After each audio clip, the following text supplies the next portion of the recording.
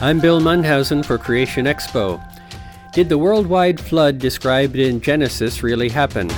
Jesus thought so. He said in Matthew 24, "As they were in the days before the flood, eating and drinking, marrying and giving in marriage, until the day on which Noah entered into the ark." Notice, he didn't refer to that story about Noah.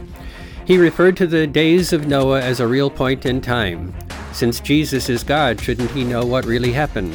The Apostle Peter confirmed the flood as history, saying, "God didn't spare the ancient world except for Noah and the other 7 members of his family." You can't dismiss the flood as just an Old Testament tale when Jesus and his disciples affirm the event. The question is what believers ought to believe. Can we truly believe in a God of infinite power and then doubt biblical history just because the events seem too powerful? These 60-second messages are based on the book XPO by Bill Mundhausen, available in Amazon Books.